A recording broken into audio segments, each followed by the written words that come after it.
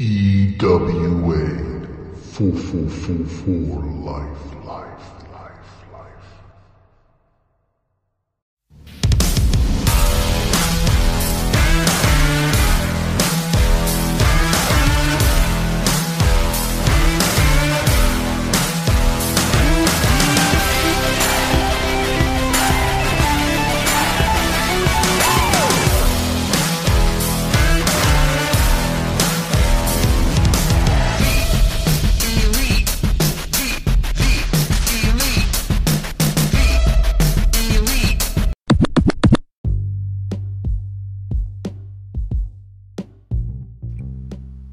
What's going on, everyone? Welcome back to Smart Mark Talk, brought to you by Elite Wrestling Audio. It is July 2nd, 2023, and we are back at it again. We're going to be talking about some Money in the Bank, some Forbidden Door, and of course, our favorite show of the week. It's your boy Val Cisco alongside me with your boy Jay. How you doing, my brother?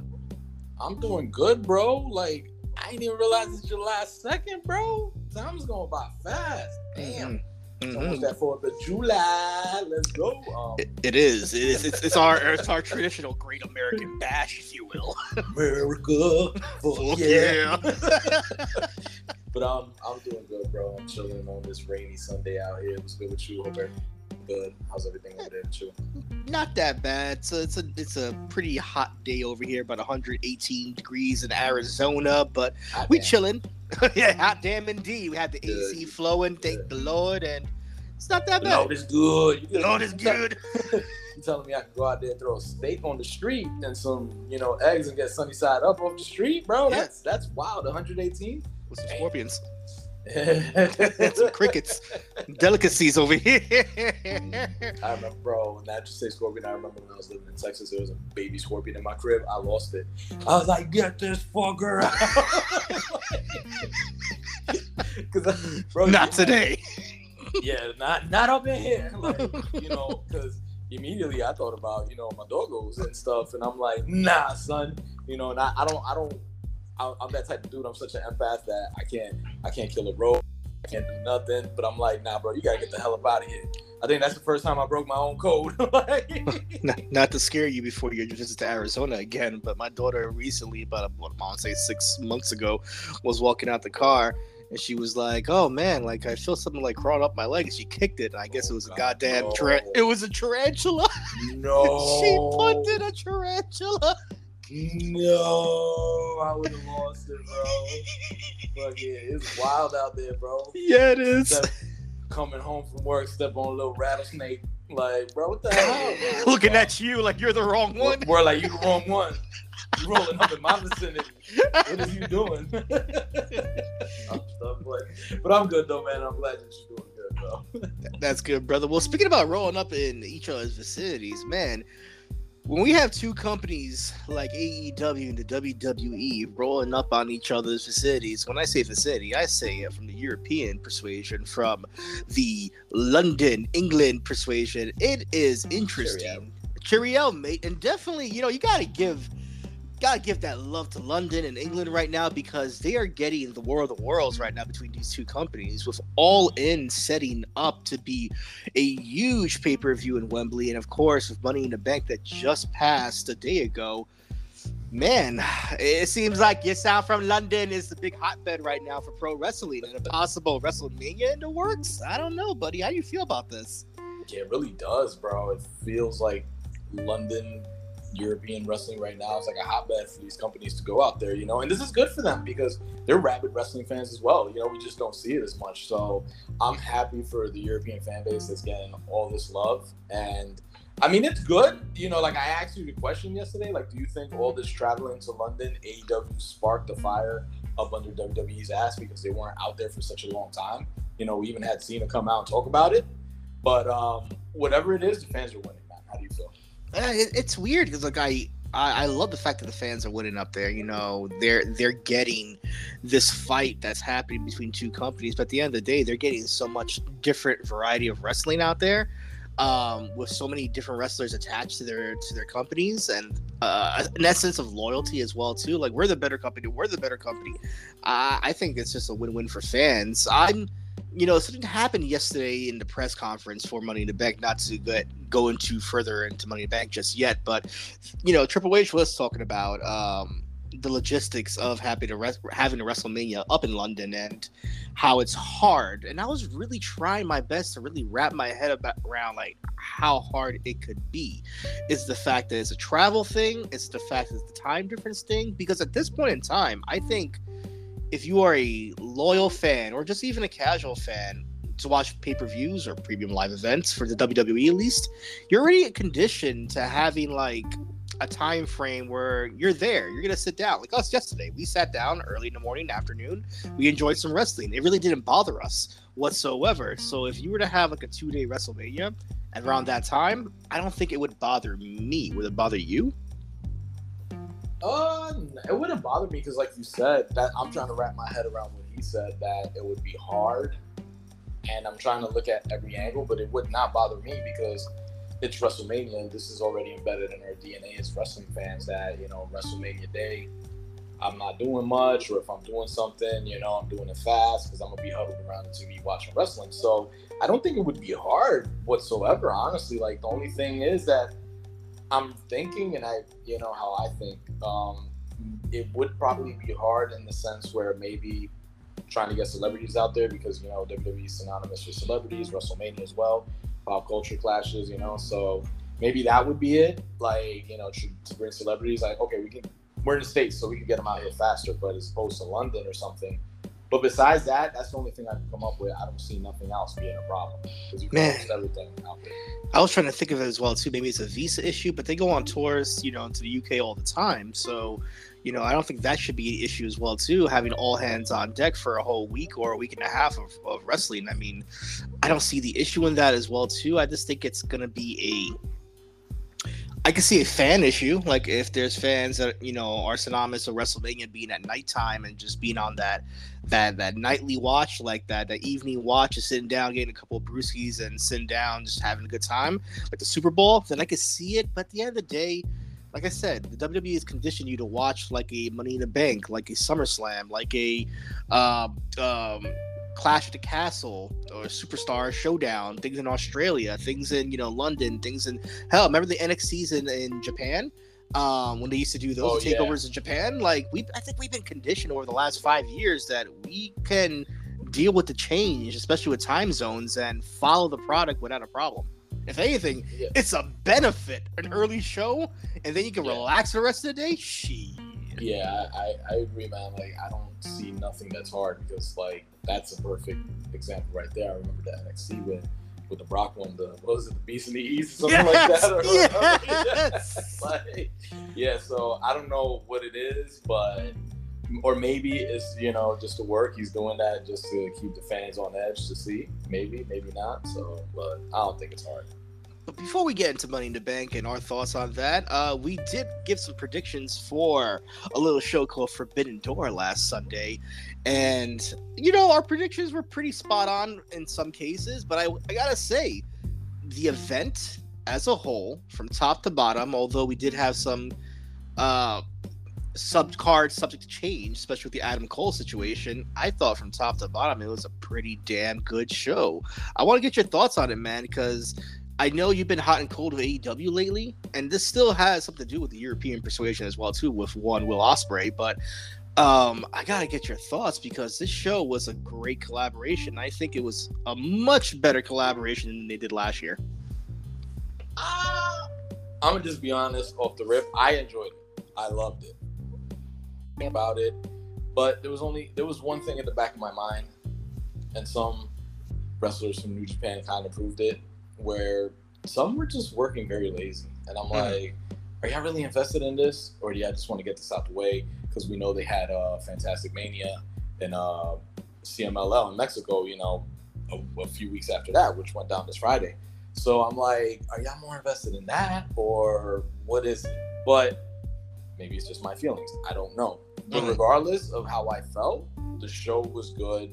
The matches were fun. I enjoyed it. Like, if you're a AEW European fan, like you said, New Japan, best of both worlds. It was a great clash. I couldn't agree more with you on that point because even with the lack of build and the match placements and even some of the matches there, I think most of them were pretty bangers. I think the only ones that I could deal without and just say, well, okay, I don't see what you guys were going with there, or maybe the lack of, like you said, enthusiasm for some of these wrestlers. It really did catch you off guard as well too. But the only match that I could think of that really gave me that feeling was a Sonata versus Jungle Boy Jack Perry. I know we got the turn at the end, but the match itself left something to be desired for. 100%. That was one that was very. I'm just gonna do this because of my contractual obligations from Sonata's part. Sonata felt disrespected. Sonata did not want to be there. Sonata just completed it to complete it, the professional that he is, because we know his tweet. And he was like, Jack Perry, come on, bro. Anybody could have taken this. And I got to fight this dude who I really don't know. So he felt disrespected. And he does have, one of the most prestigious prizes in the wrestling world. So that match, very weird, very weird. Let's just talk about that match. We'll start from here. Very weird. And then I'll just give you my other one where I felt like it was lazy working. That match was very weird because we had that drama coming into it. And then it wasn't the best match. I mean, I was liking Sonata because I haven't watched Sonata wrestle in a minute, since he changed his new gimmick looking like, Antonio Inoki. But it was a weird match. I don't know if, I don't know what it was. It just never took off. It was always, it felt, flat. It didn't take off. It didn't hit the next level. For me, also, it was a bad showing for AEW because if this is one of your pillar that you brag about so much, you got your pillar wrapped up with his booty all out, getting his fucking ass kicked literally in the air. I'm like, this is your pillar, bro. This is your pillar. I get it. It's a move. It's done in New Japan. Yeah, but come on, this is your pillar, bro. And then this is the worst part of all. Your pillar gets pinned by a moonsault. I'm like, whoa, what is going on here, bro? It just made Jungle Boy look terrible. Honestly, man, give me your thoughts. What do you think? I put the blame on both as well, too. I mean, it's hard for me to put too much blame on Jack Perry. I feel like he was just put in a position where he shouldn't have been in. And I get that the eventual turn at the end was supposed to be the crux of it, but really you could have waited for Dynamite for that, right? At the end of the day, he could have salted his loss, and that's about it. We could have waited for that, right? So the match itself, I felt really weird because, like you said, too, with this gimmick change of Sonata taking himself more seriously, this is one of the first times where you see Sonata be the bigger person in a match, the taller, stronger looking person in the match. And you would have thought, okay, maybe they could play to that a little bit. He can be the guy that's strong-arming Jungle Boy throughout the whole match, ragdolling him as much as possible, the big power spots.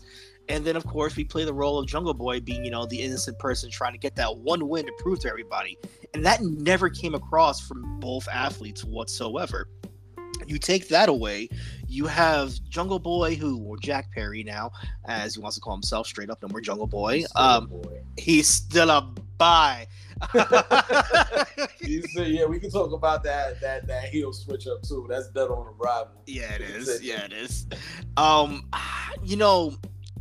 The moonsault I'm not too mad about. It's just, it wasn't just the oh my god moment that was lacking. It was just, even from an announcer standpoint, they were bigging up in this new move that Sonata has that he's been using as well too as his new finisher, and they were like, we're gonna see it tonight, and he does the moonsault, which is his Keiji Muto reference right there, since that's his idol, that's his mentor. So I get it. The great Muta, that was his maneuver as well too to win matches. So he's been using that a lot of times in the older days, in his older gimmick, but we were expecting that new move to pop out, like the announcers were saying. And when he hit the moonsault for himself, I don't even know that. I just feel like the match was like, just count to three. This is as good as it's gonna get. It never hit the second gear. It never got the drama. It never got the crowd invested as well too. It was just a match, just to showcase Sonata, I guess. But let me say this: if this is a match to showcase New Japan's greatest wrestler right now, their number one wrestler, their number one guy, their new ace, if you will, they did a horrible job. If anything, he felt like a nobody. He was like, "This is your champion." Hell, Shingo felt more important on this card than your boy Sonata, and that's saying something because Shingo was in a nothing match as well too. Yeah, it's just weird, bro. It's weird elements. Like, we know Sonata could go. We know Jungle Boy can go. It's just weird elements. I think it's a match where, like you said, Jungle Boy may be put in an awkward position, and Sonata feeling disrespected. And sometimes these feelings come through, and and it translates to the ring, and they're like, just let's get this over with. And the fact that he didn't hit his new finisher, he just went into business with himself. He's like, I'm not showing y'all this. He was inadvertently saying that this dude is not worth my time for me to hit. You fans are not worth my time, for me to hit this new move. So he saved it, bro. But as a champion, do you feel like that's right? Like, if you're representing the company and you're carrying yourself to a certain standard, shouldn't you make chicken salad? Well, it was a chicken shit turned to chicken salad, a Brock Lesnar term right there. Like, shouldn't you go out there and give the best matches possible because you're representing the best of your company instead of just ham and egging it? You should, but we're in a new era. I'll channel. We're in a new era that a lot of these wrestlers are just kind of prima donnas, and their feelings are very hurt. Back then we used to have wrestlers, wrestle with their enemy. You stole my wife. You're sleeping with my shorty. You banging her right now, but I gotta wrestle you. And they still did a professional job. Back then, it's just the breed of wrestlers. Like, look at CM Punks. Look at Sonata, obviously. Fucking who else? But they just get hurt very fast, bro. And I mean, you should. But then again, you look at it like, wow, my company almost kind of low-key disrespected me as well by putting me in this and agreeing to this, So it's just a weird predicament, bro. Like, I hate when stuff like this goes down because then we get the crappy end of the stick. I find it funny too because I think that Sonata is being disrespected on both areas, whether it's the American audience or even the Japanese audience, or the powers that be as well too. Because even recently, New Japan just announced their newest versions of the Three Musketeers, and I found that hilarious that Sonata was not even mentioned whatsoever. I wouldn't call him old, but I wouldn't call him young either. He was just right in the middle, so maybe he just feels lost in that picture. But when you have Yodo, when you have Ren Narita, when you have Shota Umino in there as well too, and they're like labeled as the next big three, the next people to take New Japan to the next level and beyond in the company, the powers to be that say, watch these guys for the next 10 years, and your main champion is not part of that? That shit's hilarious. But let's just be honest, this just reinforces what I said. The only reason why Sonata's champion, because he's reminiscent of Antonio Inoki. That's it. Bro, come on, that's it. Maybe let's just look at it this way. Maybe he just transcends the Three Musketeers. He's champion. He's our face right now, so he doesn't have to be in that. Kind of like, you get what I'm saying? Maybe just try to defend the cat. But let's just be honest, bro. They just threw the strap on this dude because it was a holy shit moment. You look like this guy. Let's throw the strap on him. So I don't feel he's valued as a champ, bro, and I don't think he won't be champ for long time. I mean, I'd never agree with the fact that he should have been champ in the first place. I know you were more big on Sonata than I was, but I always thought Sonata was a semi-joke. If not a joke, he was an upper mid-card person. But then, hey, when you fucking put the title on people like Evo for no goddamn reason, who do absolutely shit with that title, and still is doing absolutely shit, might as well make his former tag team partner fucking champion. Mr. Golden Sideburns from 2 years ago is now your champion. Get the fuck out of here. But all right. Evo had a nice match not too long ago. Was it a division? I think he had it. Fuck out of here. I know. But yeah, it's a very weird situation. So I'm gonna just. Do you want to? Tell me your other one. Anything else? Okay. The other one for me where I felt very disrespected was the Naito, Chris Jericho, freaking that match, bro. Yeah, like I felt super disrespected because me, like I like Naito, and we didn't get him last year. We got him this year. He was working very lazy this match. I felt disrespected because this is the man that I sat here and said we need him to complete a Forbidden Door, and we get him. So I, as a fan, I feel very disrespected because you were working super fucking lazy. Like there was even one moment where, you know, he could engage with Chris Jericho, but what did he do? He just rather jump outside the rope and just throw himself on the ground and say, fuck it, I'm not going to do nothing. I'm not going to initiate no action. Whether it's you're old, whether it's you're injury prone, whether your body's hurting, it's still fucking lazy, bro. Because you got bow-legged, like MJF says, Tanahashi out there doing moonsaults, doing frog splashes, doing the damn thing, bro. All you did is one Destino. That not even, I think, you didn't even connect it, bro. So super fucking lit, bro. I felt disrespected. I'm like, nah, this is what you come out here to do. And then this is the thing, though. This is the thing. It just, you know, reinforces what I'm saying. Go to the CMLL Twitter and then go look at the pictures of Fantastic Mania, and he over there having a blast, bro. Cheesing, grinning, cutting promos in Spanish. I mean, I get it. That's like a second home to him. But, it is. But still, homie, like, fuck. You know, you disrespected me, Naito. Like, well, let's be honest. I know that's your boy, too, and I do love me some Naito as well, too, but I always felt like this guy was a person who never lived up to his potential. And I feel like New Japan gave this dude every opportunity to live up to the potential that he needed to. This guy, in all rights, should be surpassing Okada right now. He should be the number one person in New Japan Wrestling. But whether it's injury prone, whether it's his backstage attitude, whether he just feels he's like hot and cold, because he always feels hot and cold of wrestling. He always feels hot and cold of wrestling. And I think it's that lack of commitment and that lack of enthusiasm that makes New Japan switch to somebody else, that makes New Japan say, you know what, we're going to look to other forces right now to hold the title or any title because we can't trust you being our number one guy. And this match kind of proves it right now. Like, it's a throwaway match. It really is. It really is a throwaway match. But at the end of the day, you're going to find something in this match to sink your teeth into, whether it's your former feud with Chris Jericho. Cool, that would have been fun, you know, going to town with. But little things like, me personally, I love the interaction with Sting and your boy Suzuki.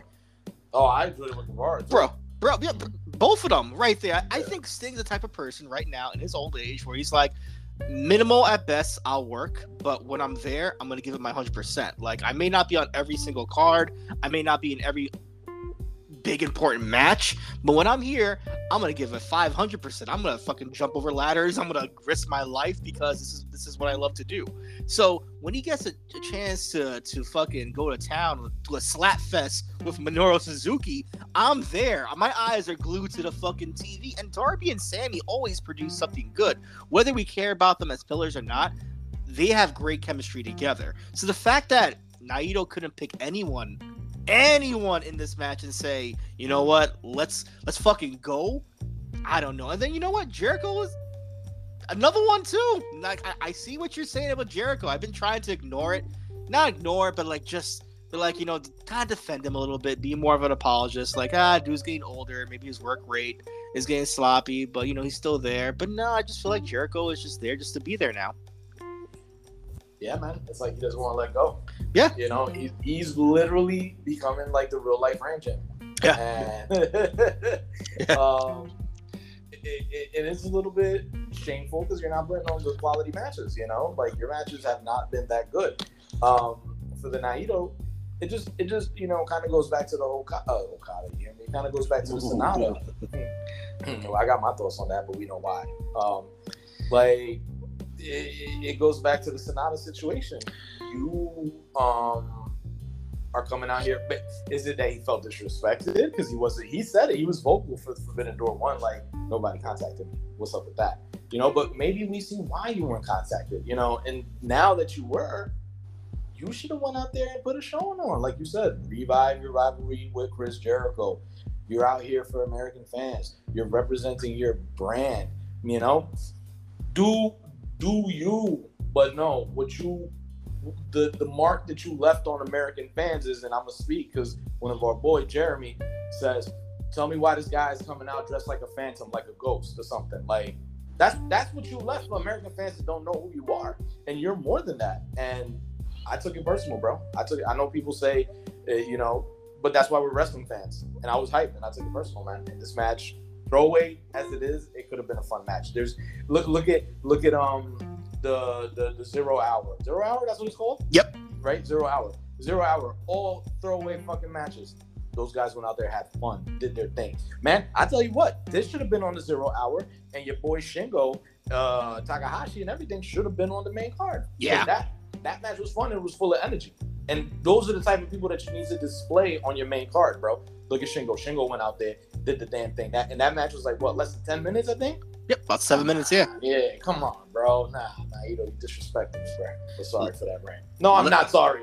Not sorry. Sorry, not sorry. I'm not sorry. I'm going to give you my top 4 matches of the night. I won't go too much into it because I do want to talk to you about the main ones, but I'll say right off the rip. In no particular order, but I guess the last one will probably be the best one. So, like, CM Punk and Kojima, I absolutely loved. I thought this was a perfect time for Punk to play a heel, and he plays a dick so well.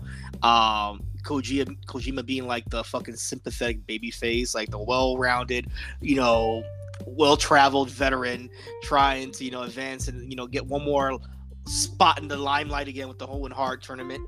And, taking on this Punk where literally a Punk who's just making fun of everything he does. I loved it. From the lariats, for him saying, Kojima, lariat, the screaming. This is what I like about Punk. Babyface Punk just cheering everybody. Like, everybody cheer for me, yay. Never gave a fuck about that because it just doesn't work for him. But Punk is a dick. Love it. Love it. Like real life dick. Yeah. Hey, art Yeah. imitates life sometimes, and it works right there. So, the match, even though the finish was kind of weird, a lot of these finishes were kind of weird, I appreciated it. I really love the Toni Storm and Willow Nightingale match. I think these girls beat the shit out of each other. I thought it was a fun match. I thought all the players involved were great as well too. But Toni Storm continues to look like a badass and a right champion, the right person to put that belt on going forward. I think she's finally come into herself. I think she is a person that knows that she's the top dog in the company right now, and she carries herself in a level as a young person. She's not even 27 years old. She carries herself as a veteran, as a locker room leader, and I love that. And Willow is going to be a star. Give her one more year, she's going to be running AEW straight up. She's already wrestling Julia from Stardom, so big things. Number 2 match, it's going to be Ospreay and Omega, but I know a lot of people will probably put that at number 1. I loved it. I thought it was a great match. Even with the crazy shenanigans that were happening in the match, I still feel like it was a great moment for Ospreay. It was a brutal match to look at that I need an ibuprofen to myself to finish the match because it was so brutal. That Tiger Driver 97 was fucking demolishing. And then, of course, my favorite is going to be the Danielson and Okada. Even though it seemed like it was a slow-paced match, I understood why it was slow-paced, and I just like how methodical it was. But those are my 4. Interesting. I thought you would have went with your boy Orange Cassidy. Yeah, let me stop. Bro, listen, that would have been a great triple threat match. Mm-hmm. But your boy Garcia is just... if there's anything we could agree with Jeremy, I really do think it's this. The fact that the homeboy is just doing the Macarena, as he says, that he is doing the struts while in the ring, while fighting, and we're supposed to be taking him serious, it's not helping him whatsoever. I get it. It's a comedic side to him that's supposed to give him character. But a match like this where you have all these prestigious champions here, and even Orange Cassidy's not doing dick shit, he's just actually wrestling, there's no reason for you to be doing dick shit like this. Nah, bro, that match dropped his stock horrendously. Yeah. All right. So my matches. All right. I'm gonna jump into what I got. All right. I had a few good matches that I really did enjoy, and I'm gonna just start off with the 8-man tag from the 0 hour, the Embassy versus Chaos. That match was fun with Swerve Scott. I think that was a great match to start the 0 hour, to start off the night. Period. These dudes understood the assignment. We're not on the main card. Let's go out there, have fun. Let's show off what we can do. And I think they had a blast, man. Even with Desperado, because he has his beef with Chaos, but involved in this match with Chaos. So, reluctantly, I think that match was very fun, bro. And, man, Brian Cage is starting to grow on me again, bro. I think he's in where he should be, though. That's the thing. You get what I'm saying? I think he's in where he should be, and he's starting to shine and excel, and this Embassy is doing good. So, yeah, that's one match for me that I had fun and I enjoyed. El Phantasmo Stu Grayson, that was a very nice singles match. 7 minutes, short and sweet, but I do like it a lot because it accented both players. Stu Grayson is a stud. He's coming on. What's the name of the group? I keep forgetting. Keep on forgetting. I'm Reckoning, the Awakening. No, I'm gonna call him Joseph C from Far Cry. Yes, there you go. Like, I think showing people groups like this, you know, and it shines a little bit on ROH. So I think that was a great showing for the companies. You know, I'm looking at the bigger picture. So that was pretty cool. Of course, you know, Takahashi, Ingornable, Shingo. That match was fucking fun. I think that match was a 100. Shingo hard hitting, the colorful character that Takahashi is. You know, short and sweet with United Empire. They went out there, did the damn thing. It's a shame that this card was not on this fight was not on the main card, bro. But as for the main card, one that I had low expectations was the Elite versus BCC. I think that them dudes went out there, hit each other hard, tore the house down. What happened? I said BCC. No. I was just thinking my man boiled egg. What's all right? Oh, yeah. I was like, nah, I said BB. Like, you see, you messed me up right now. I ain't pulled no hangman. Yeah.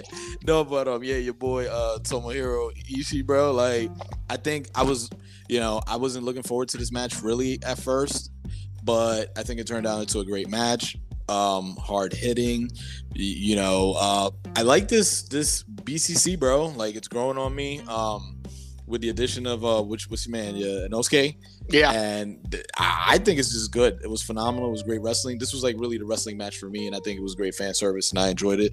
What else? I'm just trying to go through these quicks because I don't want to eat up time. Oh, of course. That's a default. Will Ospreay, Kenny Omega. I think that match, so far, match of the year right now. I don't think there's anything right now that I've seen that's competing with this that I've seen up until now. Match of the year, great storytelling, brutal, hard hitting. Just seeing finally Ospreay, you know, conquer that, saying like, if you can beat Kenny Omega, you're the best in the world. So just seeing that, I would have to say maybe the Don Callis shenanigans rubbed me off the wrong way a little bit. Like, you should just let these dudes go. Mm-hmm. But great match. That like you said, bro, that you needed ibuprofen. I needed a cigarette after that, bro.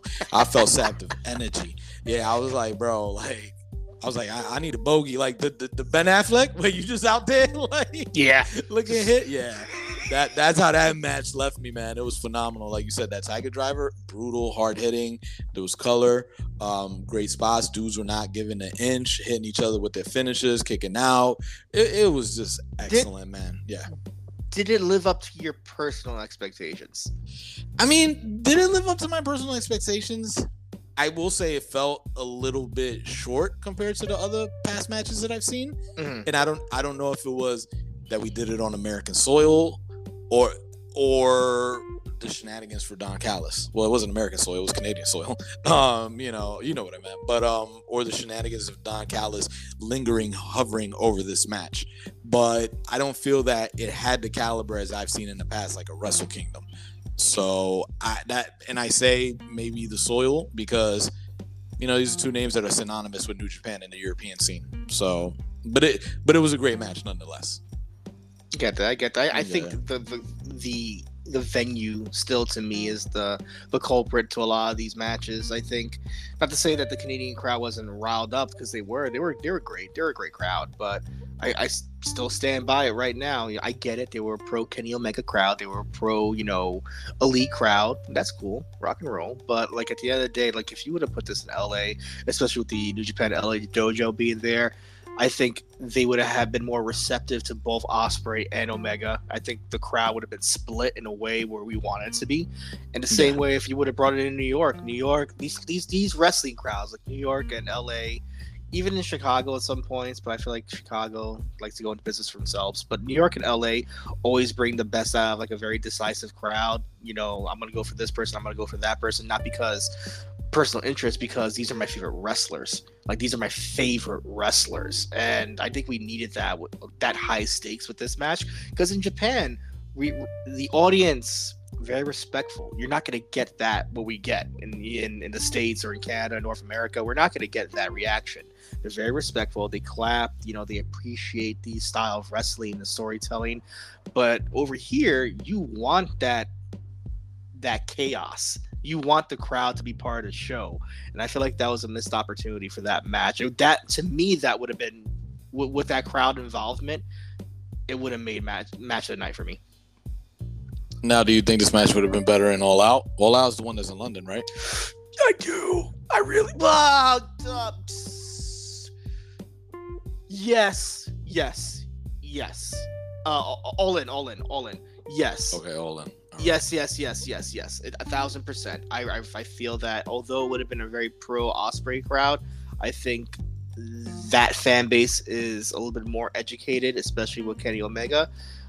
I still think that Kenny Omega would have had a great turnout with fans cheering for him as well too, because of the level of respect they have for him and the work that he's produced over the last 10 years across seas, whether it's Europe, whether it's Asia, whether it's everywhere. Like, the guy is a traveling champion. So I feel like on default he gets that respect. I think it would have been a better crowd. Agreed. Dude is wrestling god, bro. Because that got like what a 6-star from the Meltzer? 6? I think so. Yeah, because we know the highest ones is him and Okada, then this one now, and I feel like there was a 6.9 somewhere. Or am I bugging? But I'm sure Kenny Omega was in there too. I'm pretty sure it was like the last Ospreay match they had. Yeah, exactly, bro. But and then the main event, super hyped for it. I think the fact that it delivered, but we know why. For me, at least, I feel like I didn't get the match that I was looking forward to, obviously because Daniel Bryan was injured and he had the broken arm. So, but the fact that he went 27 minutes with Okada with a broken arm shows you one bad mother. Shut your mouth, bro. Like, that's wild. So, I mean, it still turned out good, but for me, I was like expecting a bit more. But things like this happen, and I can't be mad or resentful. You get what I'm saying? So, but it was a great main event, bro. It was fire. I think the only reason why it tops the Omega match, maybe just because of the importance. And we kind of elaborated on the last podcast. Please, guys, check it out. We give our previews and predictions of why we think these people should go over. I just feel like this really cemented Bryan Danielson as one, if not but one of the best wrestlers in the world. And you can't take that away from him. He won't let you. Like, he doesn't need a title. No title. No, whether it's New Japan, whether it's AEW, whether it's WWE. No title means anything right now because this was his crowning achievement. This was his King of the Ring. This was his moment right there. Like, you can't take this away from him. And injury, yeah. The match was fucking snug and solid. A lot of drama in the match as well too. I love how the submission base was happening in the match from both wrestlers as well too. I love how Okada really was not phoning it in. You talk about people that were phoning it in. I don't think Okada was phoning it in. I think Okada had a great time in this match. I think this is why New Japan relies on Okada so much. It's because he's a fucking professional. He's a stud. The dude goes out there and says, "This is my job to make you look good and me look good. And if we can do that together and make magic, we get money. We get money for doing this shit." People fucking stop. People need to fucking realize, like, all these fucking marks out here, all these fucking kids out here, all these fucking people bitching about wrestling and shit like that. It's not this, it's not that. It's like if we got paid professionally to play video games, right? We're having fun. These dudes grew up watching wrestling. Bryan idolizing Bret Hart, submission-based wrestling. Okada idolizing the greats. Inoki and whatnot, Giant Baba, all these people. And they get out there and they get to put on a show for people. A show physically and verbally as well too, but a show. And when you're having fun, when you're loving what you do, doesn't matter how much you make or how long the match is. It just matters that these two people are having the absolutely best time of their life doing what they love, and it shows in their wrestling. And that's why it was match of the night for me, because both guys looked like they were having fun. Both guys took this very seriously, and both guys did their best to make each other look either unbeatable or the best. And last night I cried. Well, yesterday morning, excuse me, afternoon, whatever you want to say. Even WWE tried to take a shot at Bryan as well too. You know, with the whole stack pack whatever it was for Roman Reigns, and they showed a picture of him and Edge, Bryan and Edge at WrestleMania being pinned. That don't matter, bro. It really don't matter, because at the end of the day, Bryan left a comfortable environment in the WWE to be uncomfortable somewhere else and challenge himself. And I think that's just brilliant. Yeah. And I mean, this is a dude that works for you, so you shouldn't be taking shots. You know, he left on whatever terms that he left on, but it was in negative terms, you know, so that's a little bit disrespectful. And right now, bro, the fact that this dude transcends the title, transcends, you know, wrestling, he shouldn't worry about that shit, bro. It's a little fucked up on WWE's part, man. But yeah, that's just Okada and Daniel Bryan for you, bro. Two professionals that transcend the sport. Like I said, they're bigger than titles. These wrestlers don't need a title to be synonymous and be over as hell, you know. So, but the match was good. Don't get me wrong. Very snug, submission based, had his hard hitting moments, and it was just the arm. But I'm not gonna let that get to me. Definitely, we saw Bryan going over, tapping out Okada, which still to this day I can't fathom that, bro. I can't. I woke up the next day still in shock and awe. Like, did I just really witness Bryan tap Okada last night? I'm like, no. I'm still shocked, bro. But we gonna run it back though. We gonna run it back. Oh yeah, that's the story right there for Wrestle Kingdom. We gonna run it back. Now, I know you haven't been the biggest Bryan fan, and I get that. I totally get that. Like, throughout his career. For a person that, let's say, has never been bought in with Daniel Bryan, Bryan Danielson, as a main eventer, do you think watching a match like this would change somebody's opinion on him? Man, that's a good question. Would it? No, I don't think so. I don't think so, for the fact that it's against somebody that some people may not be educated with themselves, you know, against an Okada. So if it's a very well knowledgeable wrestling fan, this could change their eyes for them. But for, like, let's just say the casual viewer or somebody that's not really into Bryan, they may be like, well, the dude can go, you know, but I still don't think that, you know, he's that guy. So okay. I just, you know, I'm speaking about opponent. If it was somebody else, but I still don't think, because I'm like, man, once you're not a Bryan fan, I think Bryan is a wrestler that you either love him or hate him. Okay, I get that. Yeah. I can see that. Yeah.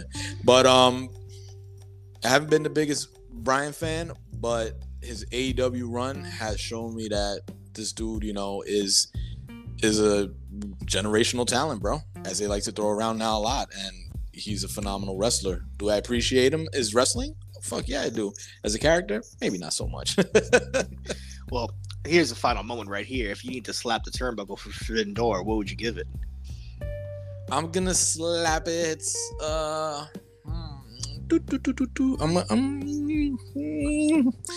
With the fun that I have for the 0 hour, I'm gonna give it a 2, bro. I'm gonna give it a 2. I could have said 2.5 slaps, but I think it stands at a 2. I think a 2 is good enough for me. That's good. I'm gonna slap it at 2.5, because it's a shocking moment with the tap at the end. I think that's what brings it to a 2.5 for me. If you take that out, yeah, I give it a 2. I mean, I had fun. I had fun with the event. I had a lot more fun than I thought I was. Hell, I had more fun watching Tanahashi and MJF and a lot of times as well too. That match was great for what it was. That match was pretty cool, yeah. Like, I think MJF was the perfect opponent for Tanahashi. Like, you just a dickhead that doesn't do high spots, that just wants to try to tap you out or try to get cheap wins. That works. That works for a character like Tanahashi right now. So yeah, I'll give it 2.5, 2.5 right there. Taps right there, slaps the turnbuckle, because I had fun. Low expectations going in, but it was a fun event though. I cannot wait for the next one. Hopefully, if this is gonna be an annual thing, since it's the second one, we could put a little bit more mustard to it, man. We could just really pan out and iron out some stories going into it. Do we go left field?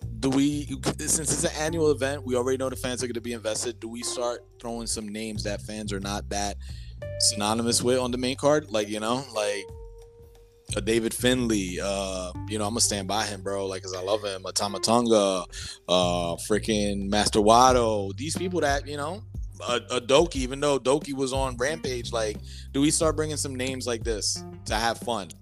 I feel like we need to have fun. Yes. I feel like this. Yeah, I'm gonna agree with you. We are. We have to actually, because from what we've seen already, I think this is probably the last time we're gonna see a Tanahashi in a big spot like this. I think if we're gonna see Tanahashi again, it's gonna be in a mixed tag match or like a multi-tag match like that. Just to protect him a little bit. I think if we want some good single matches, the same thing goes for Suzuki. Like I personally would have loved seeing Suzuki versus Sting on a one-on-one match. I thought they would have made a good 7-minute match. They would have had a great time. But yeah, with these old heads, these known old heads that are slowly transitioning out of wrestling little by little, or at least getting into the fact that they're wrestling on a limited schedule, we need to do a Master Wado. We need to start bringing in the younger factions of the Bullet Club now, the new Bullet Club as it is with the LA Dojo. We need to start showcasing, your Rens, your Shotos and whatnot. We need to we need to put like single match. Why didn't we get fucking Takahashi versus Orange Cassidy? Like as I don't know, as a singles? That would have been great, bro. That would have been great. We got that Fatal 4, which was very, very weird. Besides the Zack Sabre and the Sabata, that was the only shining moment. To then just, have Orange Cassidy steal the win real quick. But yeah. I don't mind my Tomohiro Ishii's, but like at the end of the day, like we could transition him out. We could have really thrown in somebody else as well too, just to showcase the new blood for New Japan, because we're gonna need that. By next year, I feel like we're gonna have a little bit more things panned out. By next year, I'll guarantee you this. We could go back to this podcast, and I guarantee you I'll be correct. Your boy Sonata ain't champion, and your boy Sonata might be at best a never openweight champion by next year. Yeah, that's a little fucked up right there. I'm gonna say it. I'm gonna say it right now. A year. Mm-hmm. Okay, let me just fast forward a year with what New Japan got going on right now. I'm gonna say. You know what? Just for the sake, I'm gonna say, he's still gonna be. Yeah, it's hard because you got Okada in there, so it's hard. I got you, bro. Well, see, the G1's happening, right? So yeah, the G1's happening right now. Yeah, Okada's not gonna win a G1. If Okada has a match, it's probably gonna be against Bryan Danielson at Wrestle Kingdom, which would be fantastic. I think that's the right match to make, just to get that win back for the Japanese audience, right? So I think should be locked in. So now you have who should take on, if Sonata remains champion for the next couple of months till Wrestle Kingdom, for the next 6 months, which I don't think that's going to happen. I don't think Sonata is the person in the main event. Okay, so I still haven't seen the brackets for the G1. Like, who's in that bracket? Okay, yeah, I'll do this off of them. But I mean, right now, a year. I mean, anybody could come up in a year. Anybody could win the G1, but it's very weird. I'm gonna say he still may have it. I'm gonna say close to it. I'm gonna say he still may have it. You're gonna have to really convince a lot of people. Like, if you would have went Wrestle Kingdom, Okada versus Sonata, and Sonata gets that real legit win. I won't say it's like a bad win that he got. I'm just saying like a big level, high stakes crowning achievement, because I don't think his title win was a crowning achievement. I just think it was a spark of interest. Let's see if people can follow him. But if he were to win against someone with value on a big stage, yeah, of course that would transcend him to the next spot. But I don't think right now, I don't see it. I think even a rub off with Omega would have worked as well too, but I don't see it. I don't see it. Maybe he could prove me wrong within 6 months until Wrestle Kingdom comes, but right now, I don't see him carrying this company. It's gonna be my man Ishimori. I'll take it. I'll take it. I'll take the Great Okan. Don't play with me. Wardrobe and all with the title. It works even better. Oh man, yeah, I think that would be nice, especially like symbolizing like the wardrobe and the story behind it and all that stuff, like warding off the evil spirits with the mask. Like, yeah, I'm with that. Well, from July 1st now, from Canada all the way to London, England, at the O2 Arena, we had Money in the Bank happen yesterday, and I gotta say, sir, Another pay-per-view or premium live event, as I like to call them, where I had low Premium expectations. Premium PLO. Sign up for your premium live events. Okay.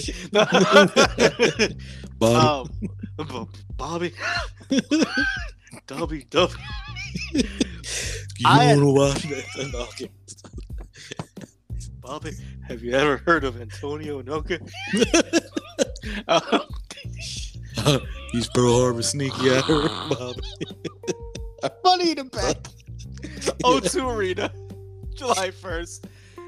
Low expectations going into this, and it wasn't that like I didn't care about the matches, but you know we have learned our lesson with the It's WWE. where we go into these with low expectations, even though it's been getting better gradually, of course. We don't want to put all our cookies in the basket, right? Why not? So going into this, I had low expectations. I know you had some low expectations as well too. Coming out of it though, I'm gonna say off the rip right here, I had a lot more fun watching this than I had Forbidden Door. Yeah, I second that. Nothing wrong with that statement because I had more fun watching this than Forbidden Door. Yeah, And but good, tell me. I tell you this though, we came into this with low expectations because, like I said, it's the WWE brand. Mm-hmm. But because I know you said this a long time ago, the spark that AEW gave WWE and the opportunities to catch up and surpass them. Yeah, WWE is showing, like I told you, aside from the Raw product, take the Raw product out, everything else, WWE is showing why it's the number one company in the world, or at least out here on this side. You know, it's showing why it is that juggernaut, why they have this rabid fan base, why it's the machine, why it's the brand that it is, because of great fucking wrestling that they've been putting on lately and production value, bro. That's what I saw yesterday with Money in the Bank. And you know too, like you accent that point really well, that you know AEW just dropped the ball. They dropped the ball when it came to having that market to say, you know what, we can go toe to toe with you on a wrestling level, and maybe not so much on a production level, but as far as storytelling and wrestling, we can go toe to toe with you. And they dropped that ball, and that's not just with the Bloodline story. You know, we could take the Bloodline story out of the equation right now. Let's just take that out. It was still a fucking great event. Like, that main event didn't need to happen, and I was pretty satisfied with every match I saw. You know, you had a mixture of everything in there, from like great wrestling. You had your chain wrestling intercontinental title match. You had your high spots and crazy car crash type matches with the Money in the Bank matches, both of them. You know, you had your world heavyweight title match with Balor and Rollins. You had your whatever match to kind of, I wouldn't say piss break, but it was just a whatever throwaway match with Rhodes and Dominic. I mean, you had your oh my god, what the fuck moments with Morgan and Rodriguez taking on Ronda and Shayna. So it's like you had so many things to kind of sink your teeth into, and even if things didn't fully captivate you, you were still glued to the TV. And then hey, boom, if you want to really put the icing on the cake, if you had a full course meal and you just want some fucking fattening dessert, you wanted to go to fucking Outback, or you wanted to go to fucking somewhere and just fill up on some carbs, you had that fucking Civil War match. Word, that was your fudge brownie right there. Your volcano brownies. Like, straight up. I'm just gonna accent because everything that you said goes along with what you said yesterday off of the podcast, and it's Triple H is doing, and he's getting the formula down, mixing in these veterans, kind of like WCW, like you said, mixing in the veterans with the young up and coming prospects. They're creating stars, and they're, you know, he's realizing that it's just not one type coming to these shows. This is a mixed bag of nuts. So my product has to hit for everybody and captivate everybody. And that's why we're seeing that. Like you said, we had everything yesterday, Money in the Bank, and he's putting it out there because he knows every ass in the seat is different. Yeah, it's just not for TV like Vince. And we're not banking on super youth. Like, Austin Theory wasn't on this card. Did he need to be? No, right? whatsoever, right? So like, you had a lot of veterans on this card, though. You had a lot of cats that were like, look, the person who went to challenge Gunther, yeah, it was a pop because we're in London, but homeboy Drew McIntyre is not a young cat anymore. But you're banking on that star power and that appeal of who Drew McIntyre is, of like this hulking force. It's not the fact that he's back, it's the fact that we're going to get a one-on-one match possibly at SummerSlam with him and Gunther, and we know how good it's going to be because both of these talents are going to beat the shit out of each other. It's not about like, oh, it's a young cat gaining an opportunity. Oh, they're giving these old cats opportunity. No, it's wrestler A has some gripe with wrestler B, and we're going to make that a story. Fucking simple storytelling right there. And that's what's needed sometimes, bro. Just that right there. Some simple storytelling. Some dudes that, kind of like they did with Balor and Rollins. It was already there. Y'all got a beef with each other? All right, so we're gonna revisit it. We know y'all studs, so let's do it. Simple, brand, simple. Sometimes it's not that hard. It's not. It's not. And they didn't even have their full roster. This was a very lean pay-per-view, only 7 matches, and honestly, it works so well. It works well. Also, like you said, not a full roster. Austin Theory wasn't on it. Rhea Ripley did not defend her belt. Asuka, but we paraded her around. We did. We paraded her, and we made you see who our women's champ is, and we're gonna make you wait for the next event or Raw because she's gonna defend it against this chick on Raw. So that's smart right there. They're like, okay, I want to see her wrestle. If I came here to see her wrestle, I'm not gonna see her wrestle. Well, I'll watch her Monday.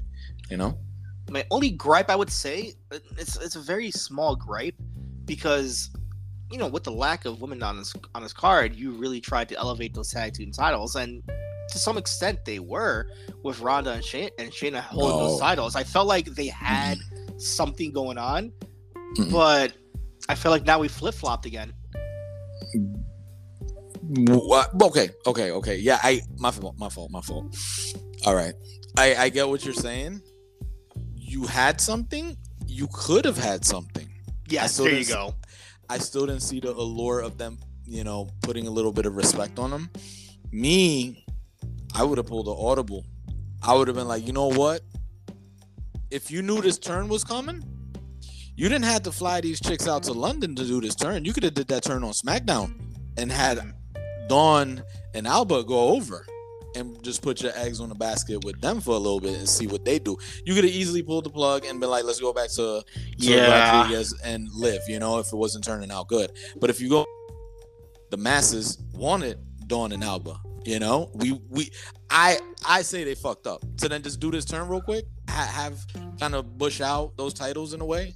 So it wasn't good for business. You make a strong, valid point there. Like, had this turn happen in that unification match with both titles and having Dawn and Fire go over, I wouldn't say it would have cemented them. It would have been great for them. It would have been great. The biggest story would have been Ronda and Shayna, but having both of those wrestlers who are right across the pond, Scottish and whatnot, taking on, Liv and Raquel, I think would have been a better reception. They play as better heels anyway together, so it would have worked out as well. I agree with you wholeheartedly on that one. That should have happened. But besides that, I mean, pretty damn good show. Yeah, it was a fun show, man, from top to bottom. I'm trying to think if there was one gripe for me. And what? We're just being nitpicky at this point, right? Yeah, I'm being nitpicky. I'm trying to find something just to nitpick, but Seth and Finn. Oh yeah, that one's a gimme. That's not even a nitpick for me. I don't feel like that delivered. I feel like for the build that we had for this, which I enjoyed it for a bit, I still enjoy Finn going Kudugar Casey on this dude. The history's there, 7 years in the making. It just didn't deliver in ring. I don't know what happened. It's just like, they got shy. Like, I don't know what the fuck happened, bro. It didn't reach that second level for me, and it was over too damn quick. I don't know what it was. I think it was a Damian Priest shit. I didn't care for it. Like maybe we could have let that simmer down a tad bit. I would have loved to just let it just play out the way it should have played out. We'll talk about this later. We'll get into storytelling later on. But this is the second time where I feel like this little Damian Priest interruption has ruined a pretty okay match. Not a great match, but an okay match. And when I say okay, I remember it was like Edge and AJ Styles, WrestleMania, when Edge did the whole heel turn, right? And that was Damian Priest's spot. He just popped out of nowhere, just like emerged from somewhere, like, hi, I'm here. And it distracted AJ, and Edge got the win. The same shit happened here. It's like Damian Priest, he got up his seat, distracted Finn, and he lost. So I was like, what the fuck are we doing here? Maybe that's the story right there. He wants to be the leader of the Judgment Day and take over, bro. Maybe. That's the story. I feel like, do you feel like babyface is coming his way now for Damian now with this? A babyface? Yeah. Oh, do I feel a babyface? Yeah, I can see a babyface, but would the fans embrace him as a babyface? Do you think he could get over with the fans, though? I think yes. I think it's a curious case. I mean, face, it's gonna be weird because because I think face. I just think the U.S. run Damian Priest, that he had with that strap, and I feel like he was over, but I don't feel like he was over because his only gimmick is that he's Puerto Rican when he's a babyface. That's it. That's it. Call me, what is it, senor? Yeah, senor in the bank. Yes, it's already happening. It's already happening. You know what? And I don't like Damian Priest speaking Spanish, bro. I actually think he needs to hold up on the speaking Spanish, bro. Honestly, before where he would interject it, like, see, that's the thing, though. That's the thing. This is great. They're using the Puerto Rican aspect, like that. That's all it is, bro. And it's kind of sucky because I really preferred him not speaking so much Spanish. Now, óyeme, Kayla, I'm gonna smack him, or I'm gonna do this, or nah, bro. Like, no, so you're saying he shouldn't do a Rey Mysterio? He shouldn't when he gets confused. He should. No, yeah, he should not do a Rey Mysterio. No, just keep. Because lost in promo. Entonces, yeah, let Finn do all the tranquilo. Like, I'm all for that, but I don't know. There's just something that I don't like about it. It's weird. It's like maybe like you used to never do it, and now you're doing it because, hey, we're gonna get you over because you're Puerto Rican, because of Bad Money, because of this, because of that. You get what I'm saying? So I'm just like, man, I'm not behind it. It's hard because hard to promote him as a babyface as well too, because he's a tall dude with tattoos, very menacing when you look at him. It's hard with mascara. Mascara. It's hard. It's hard to with extensions of different colors and varieties. Purple extensions. Oh yeah. As a heel, it works. It's like, what do you? Yeah, as a heel is. Yeah, I think as a heel, he needs to run as a heel though, bro. Because you can't. That's the thing, though. So you got Finn. You got the looming Jordan Devlin, which I thought would have played out yesterday too, but that didn't happen either. Yeah, no, I thought that would have happened, but no. Yeah, I mean, but I just don't think he's strong as a babyface. I just don't think he is. I mean, am I happy with the win? Yeah, because are you still not feeling the fact that these winners can go for any title? Like, that still doesn't do it for you? That it kills it. It kills it for me. It kills it in every way for me. I get there's a spontaneity with it. Like, we're gonna be spontaneous. We're gonna go ahead and say, I'm gonna make you think it's the world title, but in reality, I'm gonna go for the IC title. No, why? Like, for what I've learned on WWE TV, all you need to do is just show up, and Gunther will say yes, or Austin Theory will say yes, and there you go, right? Like, they'll give you a shot. So it's nothing like that. And fucking Seth Rollins is giving shots, no problem, left and right.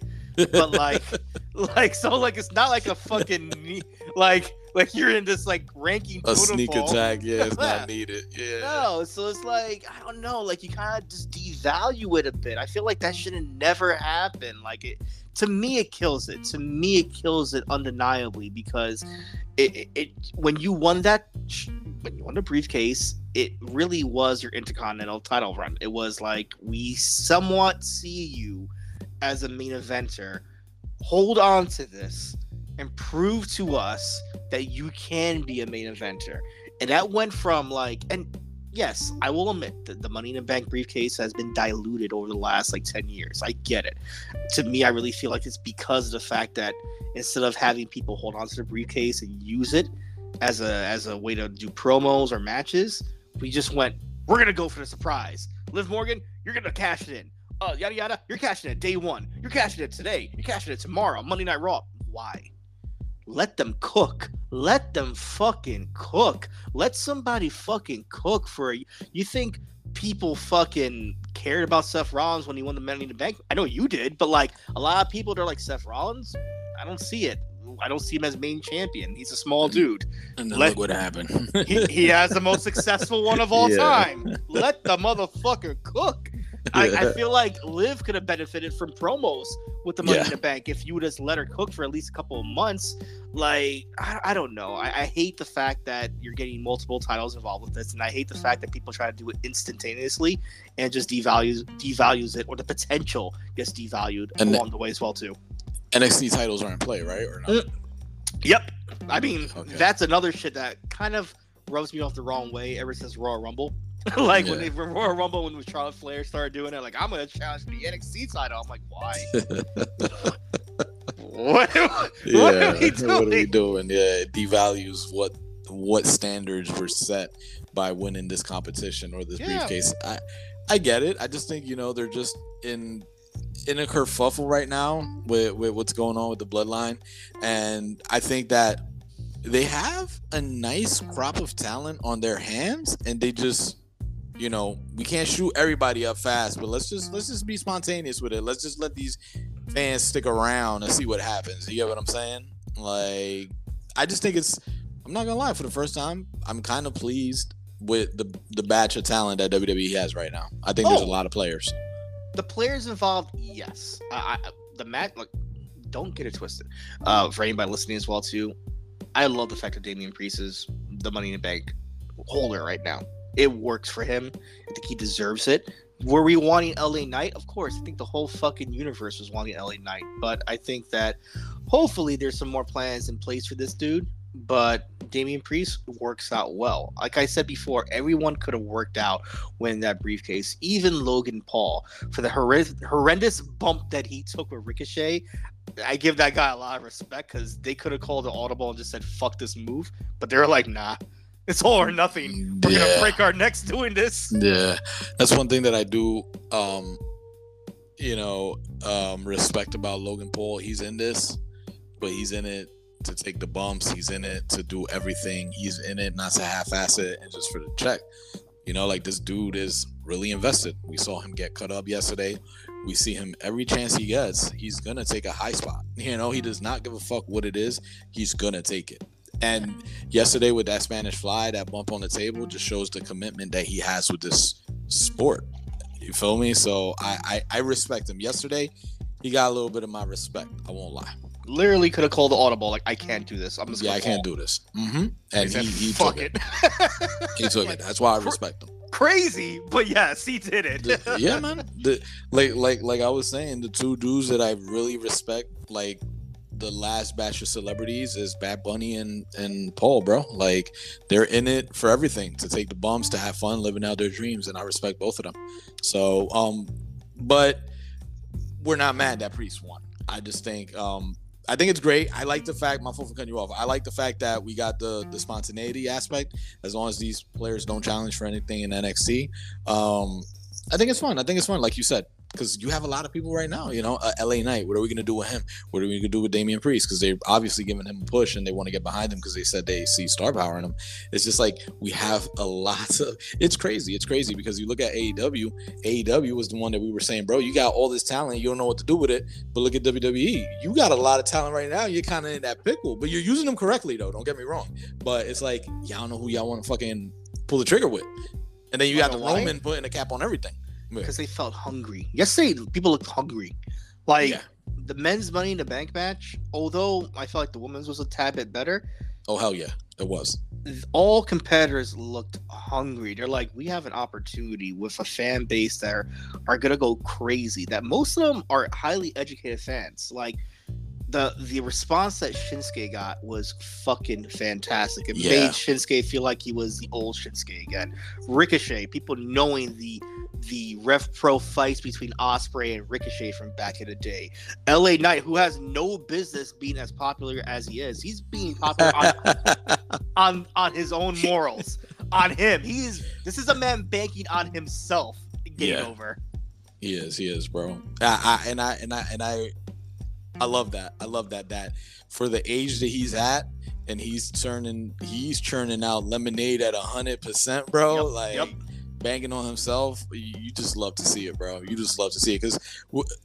But a few years ago, we were talking about this dude. He's just happy to be in NXT. He's here just to put people over and make people, you know. And look, little behold, fast forward a few years, this dude is over as fuck. It's just interesting to see how the level of respect people gave these guys and the level of hunger we saw from everyone as well too. I thought it was a decent match.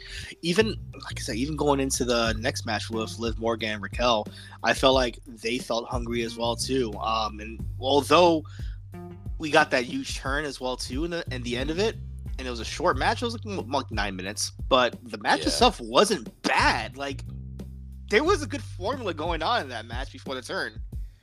Yeah, there was something oddly weird going on. I wasn't really enjoying. I mean, not saying that I wasn't enjoying it, but there was something that oddly was going on that I was like, okay, I wasn't here for this, but I'm here for this right now. So, but then when I started getting into it, boom, here comes the turn.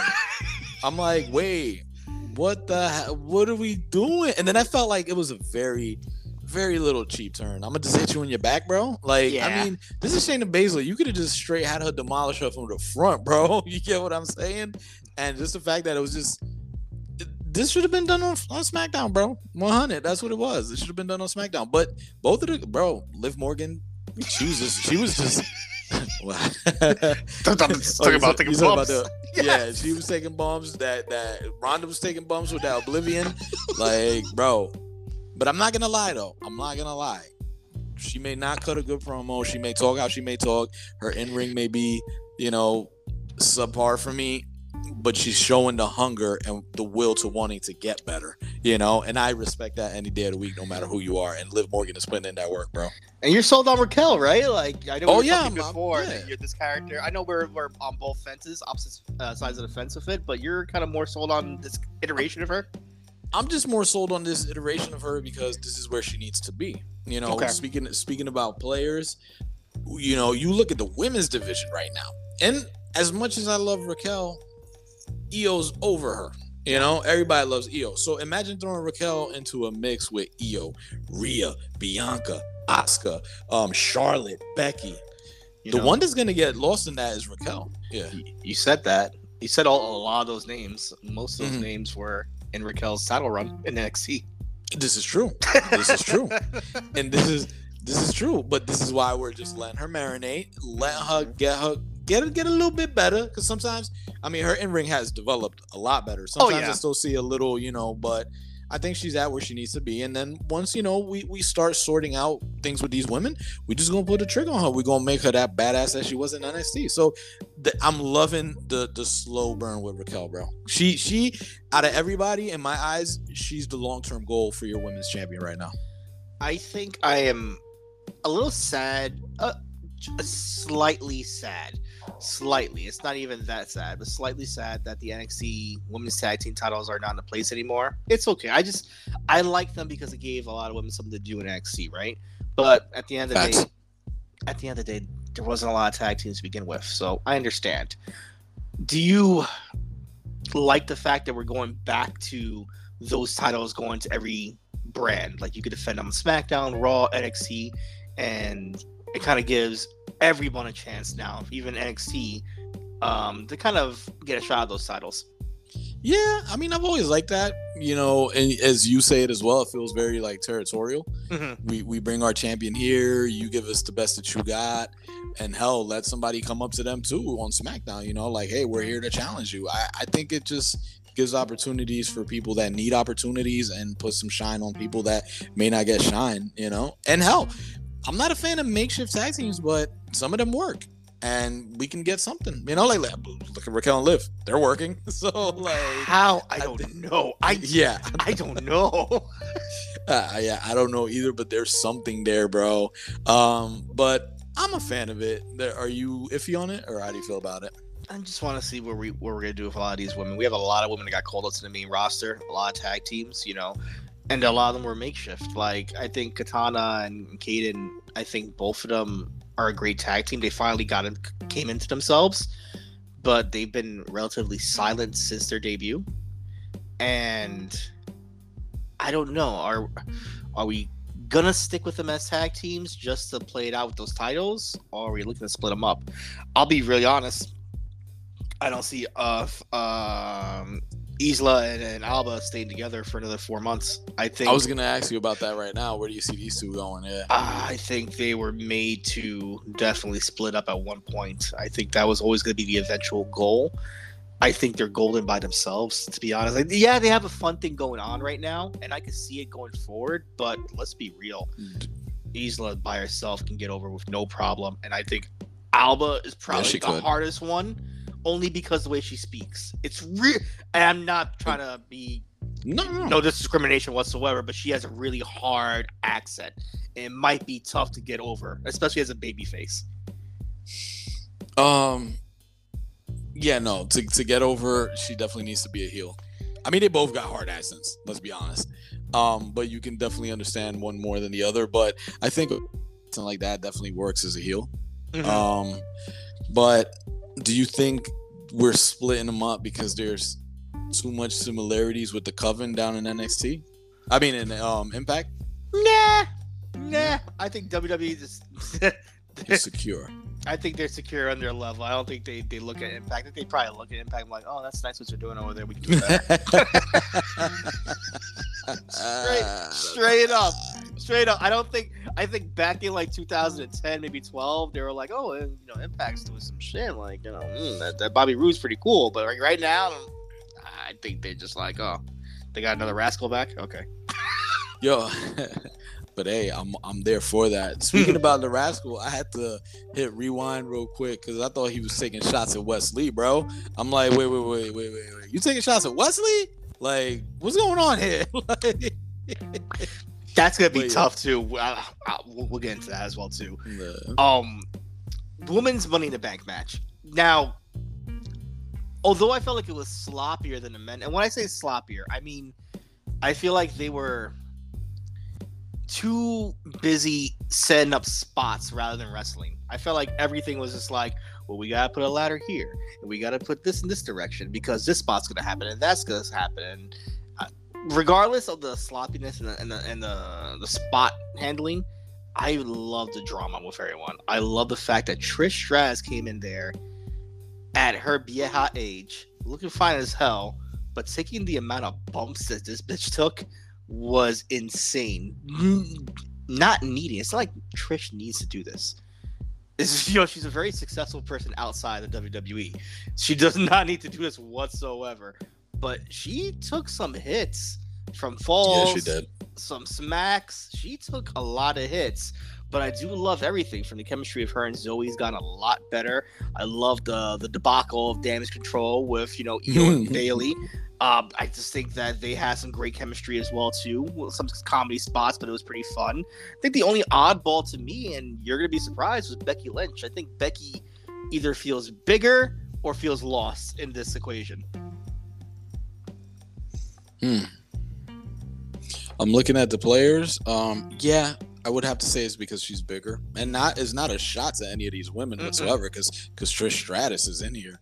But Becky is another wrestler, like we were talking about Bryan and Okada, that she transcends, certain matches, the industry, or a title, or So I mean, she did feel a little oddball out, but she put in work, and I think she was a fun part of the match. But I can see what you're saying, that she does feel oddball out. But I think my fault. Go ahead. No, I was gonna say your Boricua princess over here, Zelina Vega. How do you feel about her showing? She needs to stop with that fucking chancla. First of all, that's what I'm gonna say. She needs to fucking stop with that chancla, bro. Listen. Okay. bro. Y'all doing a mockery of Puerto Ricans. That's right what now I'm in the main saying. roster. Yeah, I'm Y'all like, really they're all with these in. dudes. They're all in on Puerto Rico, but like to like a detriment almost. Yeah, bro. Y'all really all in, but it's like hurting this shit because you got Damian Priest speaking Spanish. You got this chick with the chancla, bro. Then you got Logan Paul. Just for anybody listening, we don't rep that dude out here in PR. Nope. It's like, bro, like y'all really going into a detriment, like you said. But I mean, she did have one of my favorite spots in the match with that, that flip over powerbomb. Mm-hmm. Like that was fucking ridiculous, bro. Like they took bumps, man. And when I saw that, I'm like, oh, these shorties ain't playing. So that was fire. The EO, I thought we were gonna get. I thought we were gonna get really the implosion of Damage Control, bro. Like, do you think we should have got it here or extend it as they're doing? Kind of like we're both holding the briefcase and Bailey, kind of like a Christian and Luchasaurus. Yeah, I don't mind it not imploding just yet because I feel like that's going to be a story for SummerSlam. I think we need a nice little women's fight for SummerSlam that's not a title picture. Oh, I get it. My fault for cutting you off. It's going to be it's going to be a Civil War.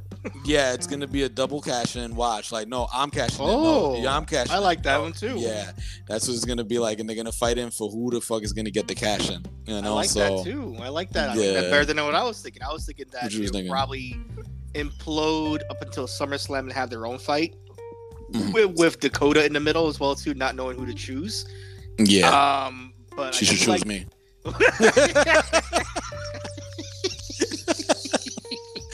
But unfortunately, that's never gonna happen. The abuse she takes. I do like the cash in idea better of like, I want to cash in today. No, I'm cashing it. I do like that. I hope they, once again, let them cook with it. Let it cook because there's so many stories you can tell with this briefcase, and it gives another level of character to Io. Like, I see Io stepping out of her comfort zone, speaking more English, and not necessarily doing comedy like what I saw in the press conference as well too. Is just like Io kind of sticking up for herself. Like, I'm the Money in the Bank champion. I'm the Money in the Bank owner right now. It's me. Yeah, Damage Control is here, and we're gonna share it, but I did what I had to do. I proved that I'm the best here. Like, I like that Io is being more vocal and not being a side character as well too. I think she's always needed to do that. It's hard for, number one, to adapt to a new language and to adapt to a new audience, and two, to really catch fire twice. Like, she caught fire on her second iteration of NXT with the whole, kind of like zombie kind of character that she was doing, Evo Io. And we all thought that was the character to take to the WWE, to the main roster. And it didn't translate as well. And now she's trying to formulate something different, and it's starting to catch more and more and more. I think that we just let her develop a little bit more, and she'll be on that level where everyone's gonna fucking love her, because she is the future of the women's division. Asuka, I'm sorry, Asuka, I give her about a good 2 or 3 more years left. She's always gonna be a joke, yeah. Asuka, she's. I mean, she as much as I hate to say it, she's a transitional champion right now, bro. We're just damn, what's the word that I'm trying to look for? We're feeding off of, we're abusing this clown gimmick, because this is what everybody wanted, so we're gonna give it to you super watered down. You're a transitional champion until somebody that we figure out, so. But I do agree that I like Io. That just shows the talent that she is, that you can catch fire twice. Not a lot of people can do that. So, but I do love the fact that she's speaking more English, standing up for herself, like you said. And that's the Io that I like. All right, here's a $1 million question for you. Out of 2 Money in the Bank, I guess, holders, who's going to be successful in cashing it in? Oh, okay. Who's going to be successful at cashing it in? I'm gonna say Io. Yeah, I'm gonna go Io because I feel like we're in a pickle with Damian Priest unless we're gonna let him cook, like you said. Unless we're gonna let him cook, but we got the Finn Balor looming over him. There's no way that I see right now Seth Rollins losing that strap. There's no way I see Roman losing that strap to cash in right now. So Roman is safe. Let's just say that Roman is safe. from the cash in. But as far as for Rollins, I don't see him losing that right now. You know, he's hot, but you know how I feel wrestling fatigue with Rollins. But I think, man, if I do see a cash-in attempt, I don't. It's weird, man, because I don't see Gunther losing that title anytime soon either. And I don't think he should go for the U.S. strap. He's above the U.S. strap, so that's why I'm saying I think he's not going to have a successful cash-in. What do you think? I would have agreed with you if you had never mentioned that whole debacle of them trying to cash in together, Bailey and Io. Because now I'm thinking that's what's going to cost the money cash in. Yep. Yeah. Yep. I think one of them is going to try to cash in, and then the other, it's going to be like the little bell rings, and the other person's going to interrupt it. Yeah, I can see that. I definitely, because I thought about that as well, but some way somehow I think Asuka will pull some fuckery and kind of get the one up on Bailey. But I unfortunately do see Damian Priest going for the IC title. Ugh. That's the only one that he could go for, bro. Yeah, that's the only one he could go for. But it has to be a fuckery cash in, like it's just done in the past, bro. The ultimate opportunist, because you don't want to hurt Gunther either. That's gonna hurt Gunther too, though, in my opinion. Like, you have this historic, like, I don't want to see that. This epic fucking destroy. Ring general. Word, he's gonna go to war with Drew McIntyre, be big men slapping big men, chest slaps all day, and then meaty on meat. yeah, straight up, and then you hear Damian Priest coming out like, oh yeah, it's time for me to be Mr. Intercontinental Champion, and no, I don't want that shit right now. Like, I would have rather Damian cash it in on Seth, because to me it would have meant something. It would have definitely meant something, but I could get into it right now. I feel like that the title, yeah, it's grown on me, but it's just another variation of the IC title. It's not the main title. Yeah. No, the title is fun. I like the title, but I think, like you said, going back to let him cook. Let's let Rollins have SummerSlam. Maybe a little bit after SummerSlam, cash in.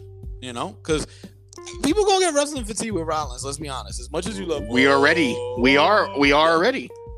And it's gonna, that's how we feel. And it's gonna lose the allure, the luster. Once it starts getting like that, bro, have Priest cash in. They had a great match. I mean, at Raw, don't even have to be a straight cheesy cash in. Something like, oh yeah, Bobby, I'm gonna challenge you man to man. Like let me paint the picture for you. I doubt it's gonna happen, but I'm gonna paint it for you. We let it cook. We don't even touch Judgment Day. Like, no Civil War right now. Because I feel like that's happening all over the place right now. Just let it simmer down a tad bit.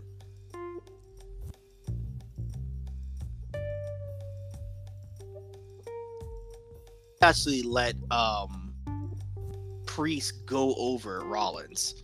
Let's say Survivor Series. Let's just say that. Let's just give it a couple more months, right? And we have the big celebration. Priest gets the title. And you have the evolution moment of they drop Damian on his head.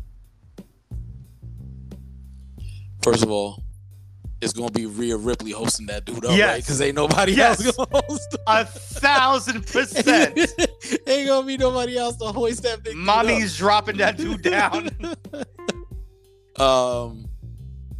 Yeah, it's kind of like you got too big, for your bridges, bro. Mm-hmm. Like, I kind of like that. I like that. It's like, okay, you do that. We're all in, like, yeah, fuck it, we got another champion here. Hoist him up. Fuck that. To add even more heat, Dom does the thumb down, bro. Yeah. Like, boom, thumb down. Drop him. I'm telling you, yeah, that's a great picture. You just painted, bro. But it would have to be the eventual Priest losing to maybe a Finn, and I just don't know if Finn.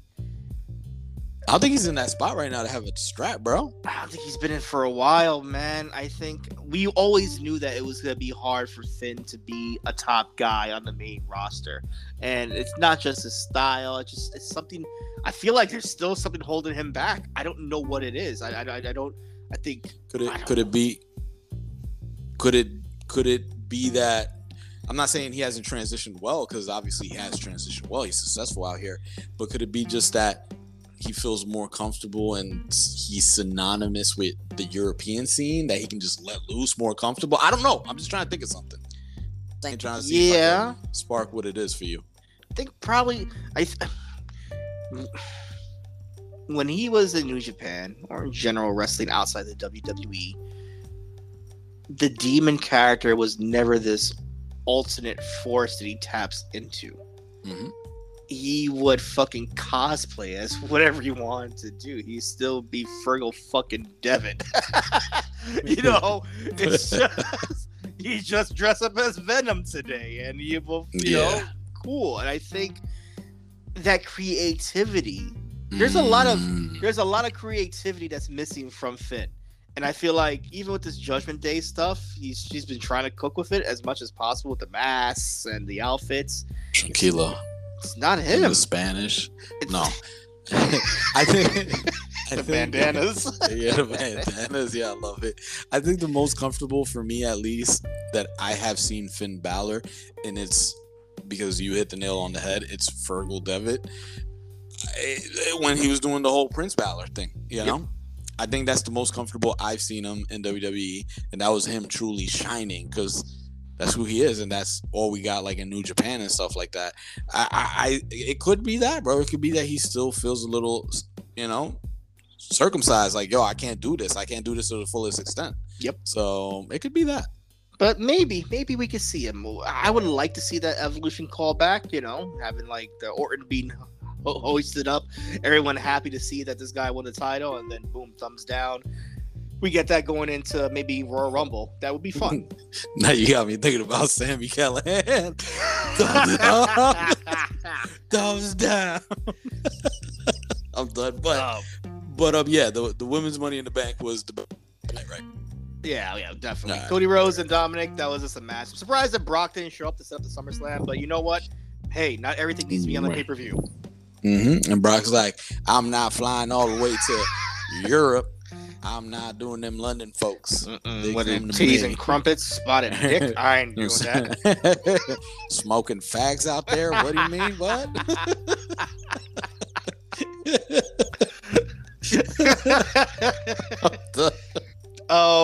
Not too much to really ride home about that match. Let's get into the main event. All right.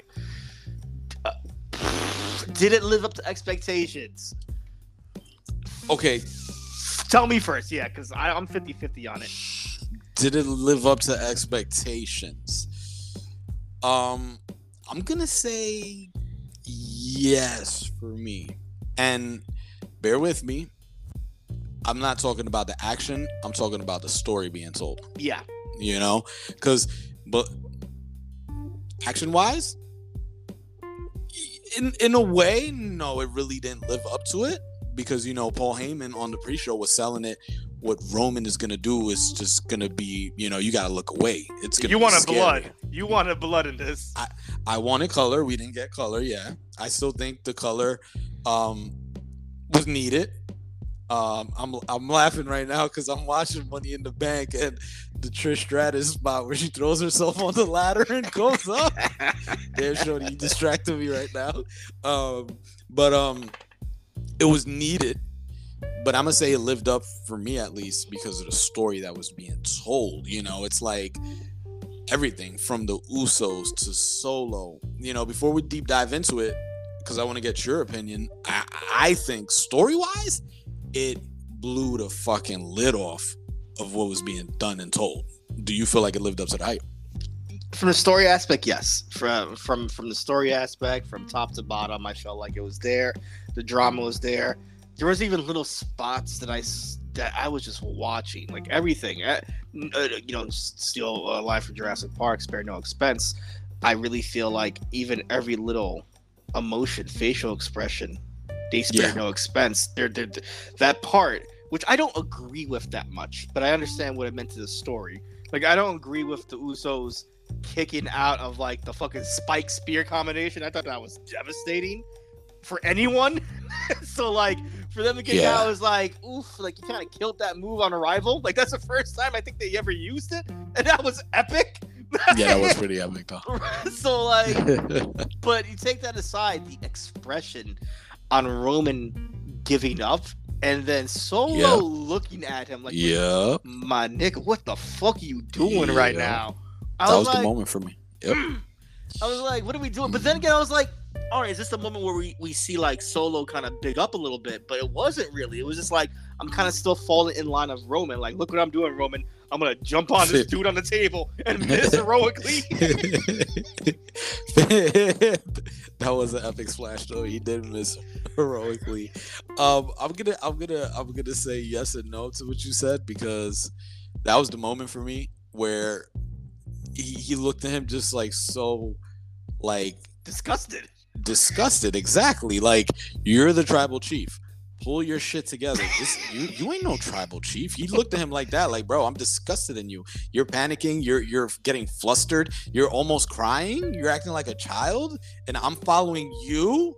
Like, nah, bro, I'm the alpha. But then, I say, yeah, he fell in line, but before falling in line, he gave him that little, bro, get your head in the fucking game. He's the one that initiated the action, started beating these dudes up again. Like, bro, come on, what the fuck you doing?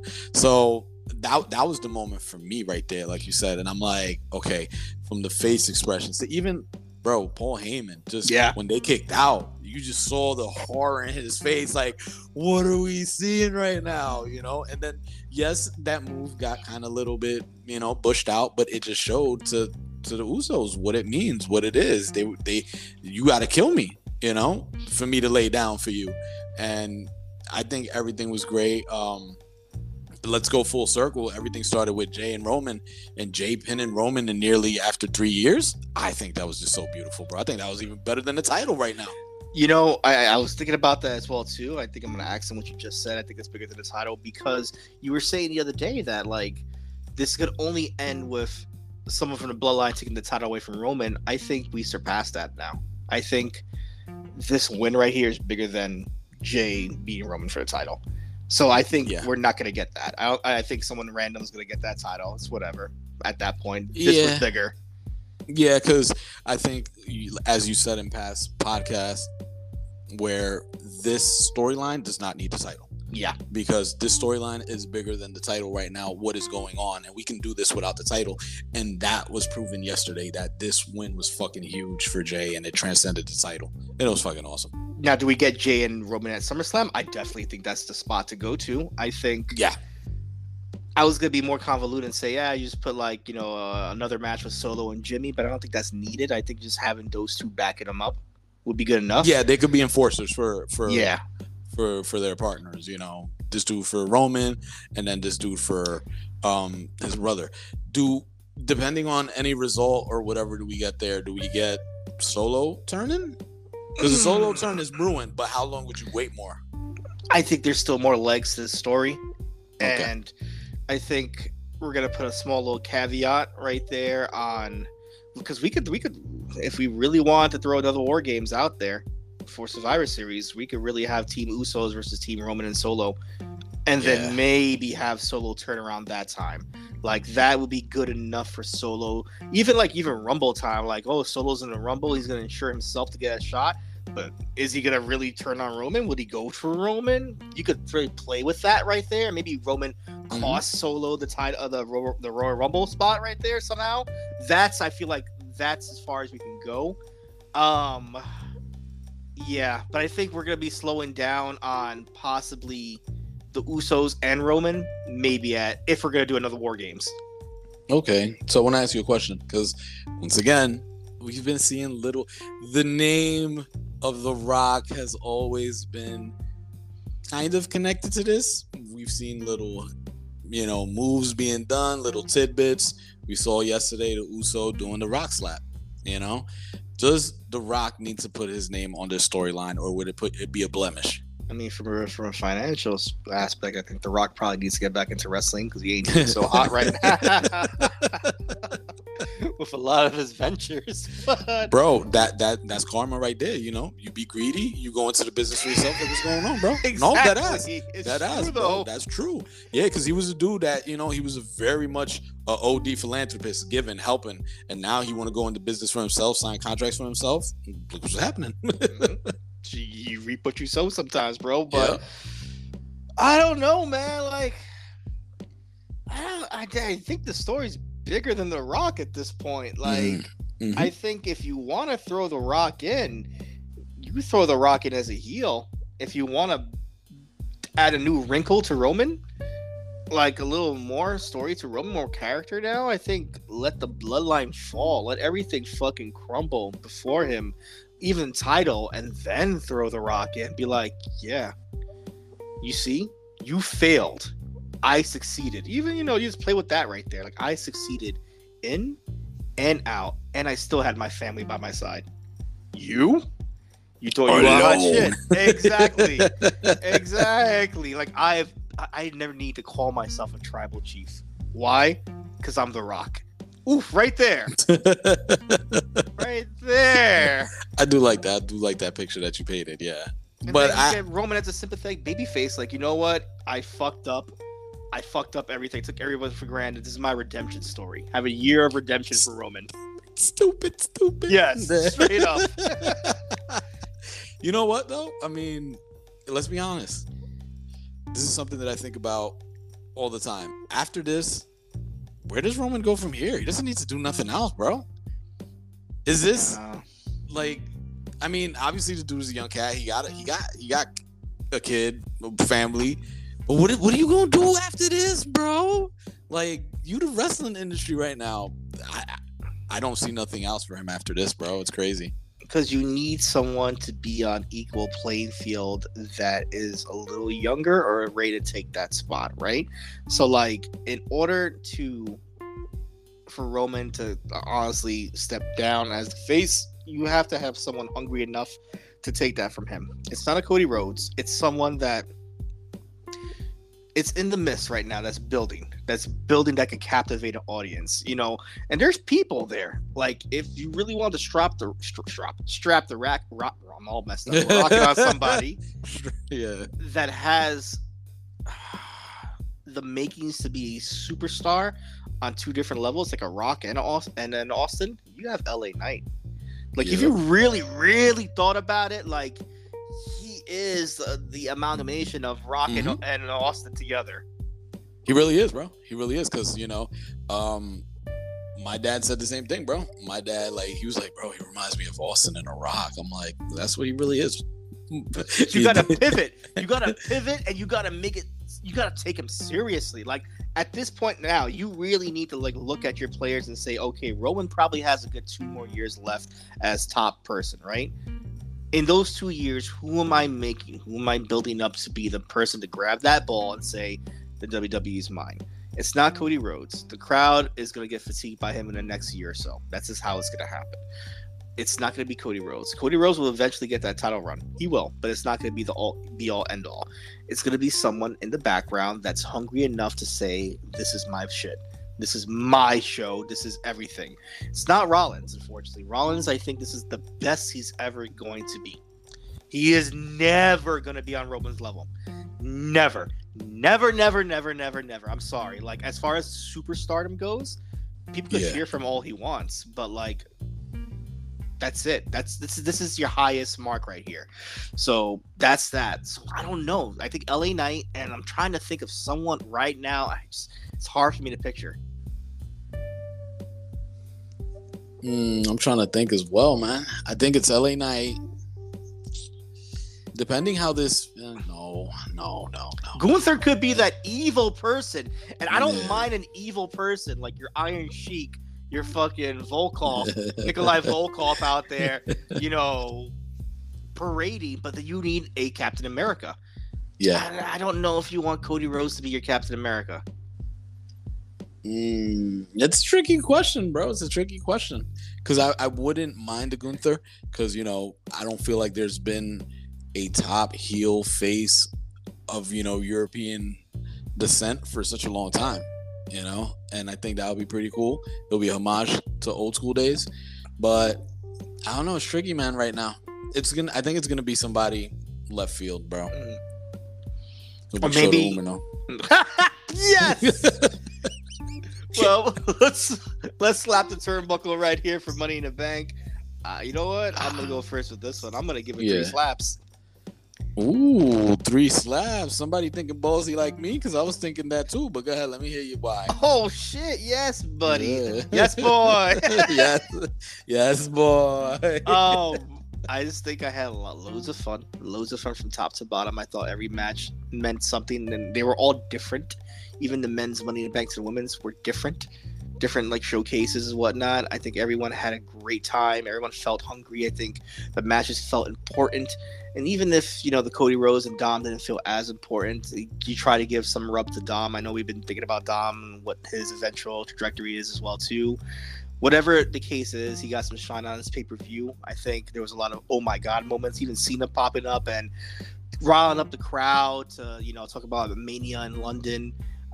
Grayson Waller trying to get that rub off of Cena as well too, so he could feel a little bit relevant in his injury status right now. So I think there's a lot of surprises, a lot of fun moments. You could leave. I felt like you left this pay-per-view, if you're alive, super satisfied, so fucking happy. And even as watching it on TV, I think you left with it early, thinking about it. So like, damn, that was a pretty damn good show. I got the whole day to marinate off of this. It was a pretty damn good show. So I think when you leave the audience like that, from live spectator to a TV spectator, I think that's a successful program right there, man. Like, if you really have more thumbs up than thumbs down, yeah, that's a great show. Yeah, bro, I agree. I was thinking 3 as well because everything that you said. Everybody was hungry. It was a fun show. The crowd was a big part of it for me as well. I think the crowd was super invested, knowledgeable, and hungry after such a long time. Now they got an event here. The matches felt important. Even matches that I wasn't really that into, I kind of ended up enjoying. Like you said, the Dom and Rhodes, the Gunther and Matt Riddle. Yeah, I wasn't really invested in that, and that actually turned out to be a decent match. Then to seeing Drew McIntyre come out, there was something for everybody, and the matches. That's what I think. Like you said, from seeing how some players slacked in Forbidden Door, here nobody slacked, bro. Everybody just went and did their damn thing, bro. And then a little bit of the press conference leaked into that as well, so it left me satisfied, bro. I didn't watch Collision. I'll be honest. I didn't watch Collision, man, because I got my wrestling, fixed with this. Now, here's the thing, though. When we're looking at our shows of the week, it's really hard, man, because we had, let's say, if we want to do a full week, we had Forbidden Door Sunday, ending off with Money in the Bank and Collision Saturday. Do we want to count pay-per-views as our shows, or do we want to just stick it to the live TV? It. Yeah, you want to count? All right. Do it. If we're going to count these pay-per-views, I gotta say Money in the Bank wins it for this week. Money in the Bank, ooh, over Forbidden Door. Yeah, straight up. Wow, I thought Forbidden Door was gonna be it for you because of that Bryan and Okada match, bro. It almost was. It had Money in the Bank not been in place, yeah, definitely. All right, I like that. That's very ballsy, and it just ups the antes now. Adding pay-per-views into this. My favorite show of the week. You're not gonna see it coming. As much as I love Money in the Bank, I love Money in the Bank. Money in the Bank was fun. My favorite show of the week is, bro, wow, Women's of Wrestling, bro. Yes! That was my favorite show of the week. I'm going to shine some, I'm going to show some love to WoW, bro. I think AJ Mendez is doing her thing with that program. Also, I found out that not only is she dabbling in there, Jeannie Buss, the owner of the Lakers, she's dabbling in that too. And I think they're putting on a great, fun show because at the end of the day, it's about having fun and just enjoying wrestling. Over the top characters. Let's go back to having some over the top characters.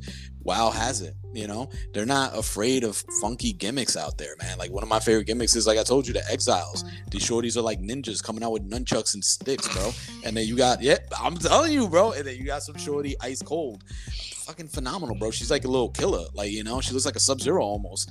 And it's super fun. It's only like an hour, or half an hour. I think it's an hour. Yeah, it's like super fucking fun, man. I haven't had that much fun. The production, this is one thing that I love about it. Some people may get rubbed off the wrong way. It looks very dingy, old school, homage to Glow, So I fucking love it. My favorite show of the week was WoW, bro. Women's of Wrestling. I'm Nah. super happy for you, brother. Like that, Nah. that makes me smile so much because I've been low key loving some WoW as well too because of simplicity. I think they're in their own Yeah. corner and they love being in their own corner. Like they're not like, Mhm. hey, we need to be like everything else in this world. I think that they're out there to just showcase fun women's wrestling Yeah. in a world where everyone's trying to be the best place for women's wrestling out there. I think they're just like, yeah, we have chicks here. We have a good time. We have characters. And hey, if someone can get spotted from this and make a name for themselves out of this organization, we did our job right. And Yeah. fuck it. Like, why not? Like, if it's hard because when we throw these pay-per-views in because something like WoW does get left in the dust a little bit. Because, like, Impact, for all the bullshit that's happening with Impact, I still think their best story so far is the Marshall Slamovich and Killer Kelly. Yeah. I think that's just not the fact that gives me wood, but it's also Oh, that's the bonus right there against the woods. it's just a fun dynamic of like two crazies turning into one unrelenting force right there. God, I love that story as well too. And even with Impact bringing back, your boy Zachary Wentz, trying to that do was Rascals, it's good to see. I think it's fun. You know what I find really interesting too is that they're in this story, but they already kind of injected themselves into the Motor City Machine Gun story, which they're the main champions. So does this elevate the Rascals into like main eventers, or Oh hell yeah! Hell yeah! Because we letting them do their thing now. Like, bro, we letting them do their thing. Like, we no longer see them as a tag team. Like, we can legitimately see you now as single competitors. Definitely, bro.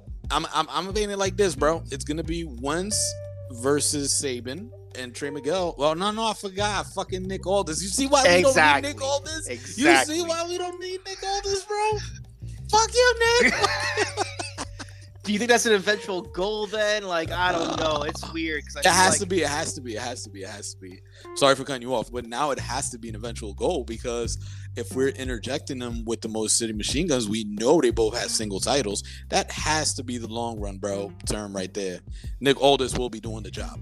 I don't know, man. For some reason, I feel like Aldis is gonna capture that Slammiversary, and then it's gonna be Motor City Machine Guns relegated to the tag team division again. Okay, It was a wet dream. Nah. You know what? I may be speaking out my ass, but I'm gonna go with Aldis doing the job at Slammiversary. And we're gonna get Trey Miguel versus Alex Shelley, which is gonna be a fucking banger, bro. And then we get Sabin and Wentz, another banger, another one. I don't disagree. Like, I think like if we just take the glasses off of Aldis and other people in that division and just strictly say, you know what, we're really gonna roll with Shelley, I could see it. I could. Yeah. Is he if you do this that we're saying, if you roll with Shelley like this, I'm with it for him being champ. Like I'm with it. But if you want to just keep, if you want to take the strap off and just put it on Aldis, then no. If he's just gonna be transitional, but we'll see. You know what? We're gonna exclude pay-per-views. Let's make that rule right now because it's almost unfair, right? It's like almost unfair to have these like huge events surpass like a Raw or SmackDown or NXT. So I'm gonna take my choice out the door. I was leaning like if we took it out, I was leaning toward NXT, but I'm gonna go Impact because of Masha Wentz Slamovich gives you wood. Yes. From Slamovich and Killer Kelly to the Wentz reveal to just everything happening with this company, still trying to be the little engine that could. It's still a fun fucking show from top to bottom. They're in their own little corner as well too, but you know what? They have fun in their own corner, just like WoW. I like that pick, bro. I like that pick. Yeah, so from now on, we won't put pay-per-views in here. I like that pick because, like you said, they had a little weak Impact the other week. This one was a lot more stronger. They're having fun. Believe it or not, for me, Wentz coming back felt big, felt huge. Like the prodigal son returned home. So like that was awesome. The reveal of Masha and this chick. All jokes aside, like you said, that's a tag team that I am super behind, bro, and invested in. I want to see these two crazy shouters, bring the pain because they can. So I'm super invested in that. What has felt a little bit lackluster for me is just like, Steve Macklin. I thought he was doing so good, and now he's just like here in this Scott D'Amore match. But everything else is good, man. Even the women's division is fun, with Trinity being injected there, with Jay Vidal slapping the shit out of Trinity, bro. Trinity having intergender matches. I think that's a new layer to her right there. I think she probably never thought she was gonna do this in her life. Now she gets to have fun wrestling again. Bro, 100. Like, I see Trinity and I see Sasha Banks at what they're doing, bro. I'm like, I'm happy for them. Like, I don't understand how people can hate. These shorties are going out there living their dream, having fun, transcending what they set for themselves, man. And it's fucking awesome. It's easy, bro. When you're part of the machine and you're just loyal to a fault to one thing, you're always gonna shit on anything else. That's for anything. Yeah, that's true. You would have thought like us right now being so like high, giving Money in the Bank with so many high regards, or like some WWE marks. We give a lot of criticism to the WWE because we know they could be this good, but they choose not to. That's why we get like this. And the same thing goes to AEW. We get high on Collision or things as well too, but we know that they have their faults because they should be better than what they're producing right now. Yeah. Instead of these small little spots like, oh, good show here, bad show there, good show here, bad show here. They should be throwing A+ shows all across the board. Or doing dumb stuff like having your champion in a jobber squash match. Yes, like, what are you doing? Opening up your Collision Saturday night? No, you're fucking up. But no, yeah, man, like, so I do like the Impact pick, bro. I like it a lot. I like it too. All right, guys. So we're gonna get out of here on this one.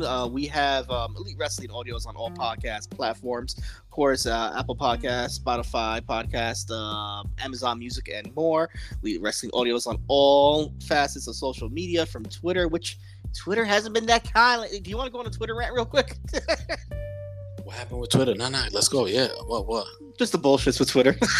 Oh, with the Cavs, with the limits, bro. Yeah, no, that joint is dumb as hell, man. Like, you got 600 tweets that you can see for verified account, unverified 300 a day, bro. That goes in a heartbeat if you following mad pages.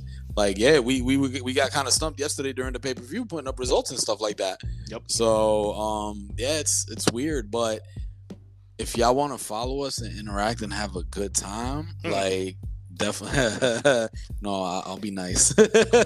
Definitely, y'all gotta hit up on TikTok. TikTok is getting mad traction, believe it or not. No, dead ass, bro. It's TikTok, true. Yeah, TikTok is getting hella traction. Great conversations going on out there. Interaction. Everybody's interacting with us out there. Yeah, definitely hit us up. Hell, you might see me dancing a little jig with an AI filter on. Bro, go follow that. I'll put this out right now for the people that do follow us on Twitter and interact with us, because they've been pretty fun with us lately. They've been pretty loyal, which is hilarious. Yeah, if y'all want us to go, hilarious. If you want us to go on maybe a live TikTok, maybe do a live result and whatnot, we'll do it and whatnot. Yeah. Just to see, what the traction is on that side. But yeah, if Elite Wrestling Audio on TikTok, a lot of great people out there just having fun with us, great opinions. And even if you have bad opinions, fuck it, why not? We love the love, we love the interaction. Fuck it, yeah. Whether y'all hate on us, because we got a few of those on Facebook as well. We out there, but that's still love. It's okay. Yeah, I thought about making a Facebook again, just getting on that, just fucking flaming people. Do it. Do it. Get into the metaverse again with Facebook. Get into the Zuckerberg. Yes, get into Zuckerberg. Facebook and Instagram as well too. But yeah, we just appreciate all the love and listens and just the fun stuff that we're doing right here. Yeah, we just want to have fun. Yeah. Nothing. We have a slightly decent week so far when it comes to wrestling. So it's just a regular show. So we should have a pretty full conversation of all the Monday through Saturday shows next week. Yeah, bro. There's no event coming up, so it's a full slate of just shows, like you said, bro. Like I was telling my pops, I was like, yo, bro, we got wrestling now every day. Like, we got the Raw, I do the NXT, and I do the CMLL on Tuesdays because I watch it on YouTube.